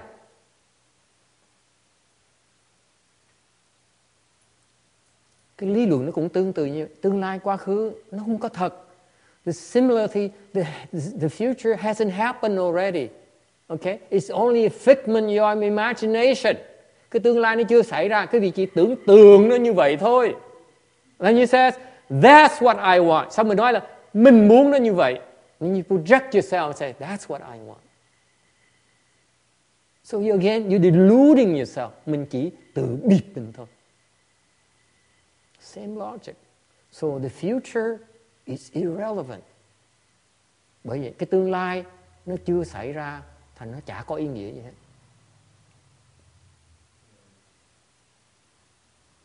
Okay? It's only your projection. It's not there yet. Your imagination. So why are you so attached to it? Nếu mình chỉ tưởng tượng thôi, tại sao mình chấp nó làm cái gì? Okay? So I took care of the past and the future. Tôi mới nói xong về cái quá khứ với tương lai. I'm getting briefer because I'm running out of time. Tôi hết thì giờ, nên tôi nói vắn tắt. What about yes? The future rapidly becomes the present. So if you do the wrong things right now, in the future you will You're still projecting. Stop projecting. You don't even see that, do you? Not exactly. Okay, think about it. Go home and think about it. Go inside and look at it. Okay. You're still projecting.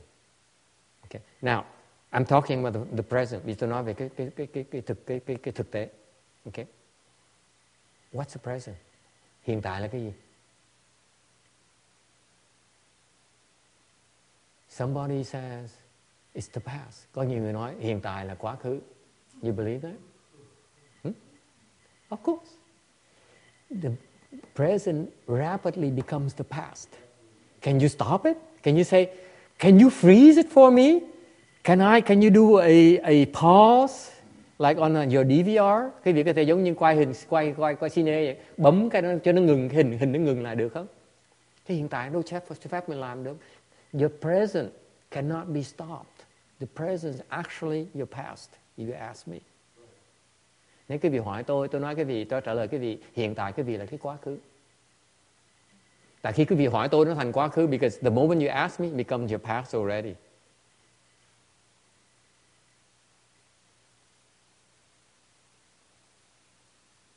Okay? So what does it mean? The past cannot be got at, present cannot be obtained, future cannot be obtained. I will explain to you when that part of sutra, because I'm not going to explain to you everything yet. I want you to wait for it. Might be next year. Thành cuối cùng tôi xin nói lại. Tại hết thì giờ tôi nói là có cái phần trong kinh sẽ nói là quá khứ, hiện tại và vị lai nó không có thể chấp vào được. Thế ý nghĩa là sao? Thì tôi không muốn giảng cái gì phần ngày hôm nay. Tại tới đó cái phần kinh đó khoảng chừng 1 năm sau sẽ tới cái phần kinh đó thì tôi giảng cái vị nghe tại sao nó như vậy. I will explain to you that if I forget, remind me that I owe you this. Okay? And there's no guarantee I remember what I want to tell you today. Mà tôi không thể cam đoan là tôi sẽ nói, tôi nhớ tôi muốn nói cái gì ngày hôm nay. Because my dharma it changes every week. Thì cái pháp tôi muốn nói mỗi tuần nó đổi. Okay? But there is a reason why the saying past, the present, and future, there's distinction there. There's a rationale behind it. There's a dharma behind it. Not the way you think. Là khi mà Đức Phật mà giảng về cái quá khứ, hiện tại và vị lai đó, là Ngài giảng Ngài có một cái ngụ ý đó. Mà không phải như quý vị nghĩ đâu. Okay? It's all in our imagination. In summary, nói quý vị nghe, tôi tóm tắt cho quý vị nghe. Okay? You choose to attach to the pleasant memories of the past. Quý vị chọn chấp vào những cái hồi ký mà nó pleasant, nó quý vị thích trong quá khứ. Okay? And you use that to project to the future. Và quý vị dùng nó để mà phóng nó vào cái tương lai. Tôi cũng muốn tương tự như vậy trong tương lai. So you say, I want to have the same pleasant things from my family. Tôi muốn có những cái kinh nghiệm nó thích thú như vậy với người thân với yêu của tôi trong tương lai. Tôi cũng muốn như vậy. You project that into the future. Okay? And therefore, what happens to you? You're unhappy about your present. Vì vậy quý vị không thích cái hiện tại nữa. Tại hiện tại nó thua với quá khứ, mà sẽ thua trong tương lai. Because you believe, somehow you convince yourself that the present is not as pleasant as the past. And it's gonna be far inferior to the future. You keep on tormenting yourself. Quý vị tự dày vò. And that's what the Buddha means by suffering. Đức Phật dạy cái khổ chứ đó. You do it to yourself. Tự dạy vò. Yes. Keep talking like that, all the people that sell memorabilia will be out of business.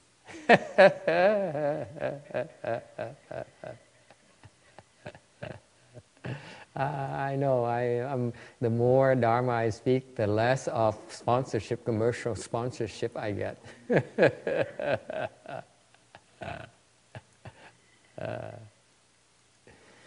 Okay. I think time is up. We need to wrap it up. Thời giờ nó eo hẹp, cho phép tôi ngừng lại ở đây. Because I have a lot of things to do. Có nhiều chuyện đang cần làm. Because the change is happening and therefore I need to prepare for the changes. Tôi đang có nhiều cái cần chuẩn bị làm những chuyện. Thành ra tôi về bỏ thìa tôi lo cái chuyện này. So I need to stop here today. So xin phép ngừng lại ngay ở đây. Thank you for coming. Cảm ơn quý vị đến tham gia.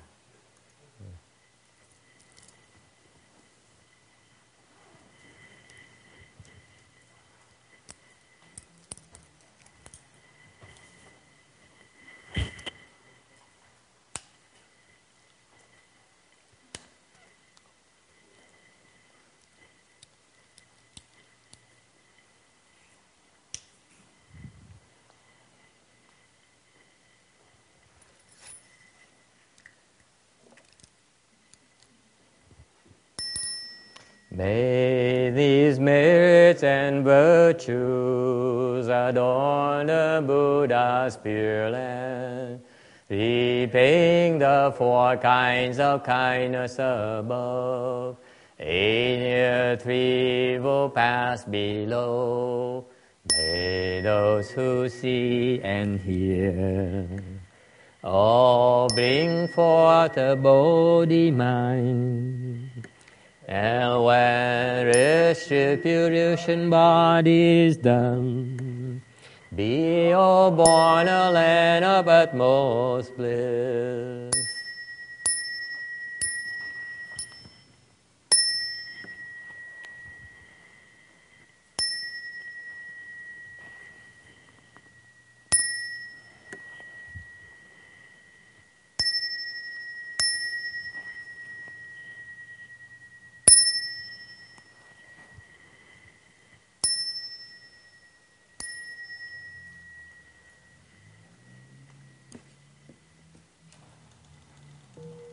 Nam mô Tát chư Văn殊Sư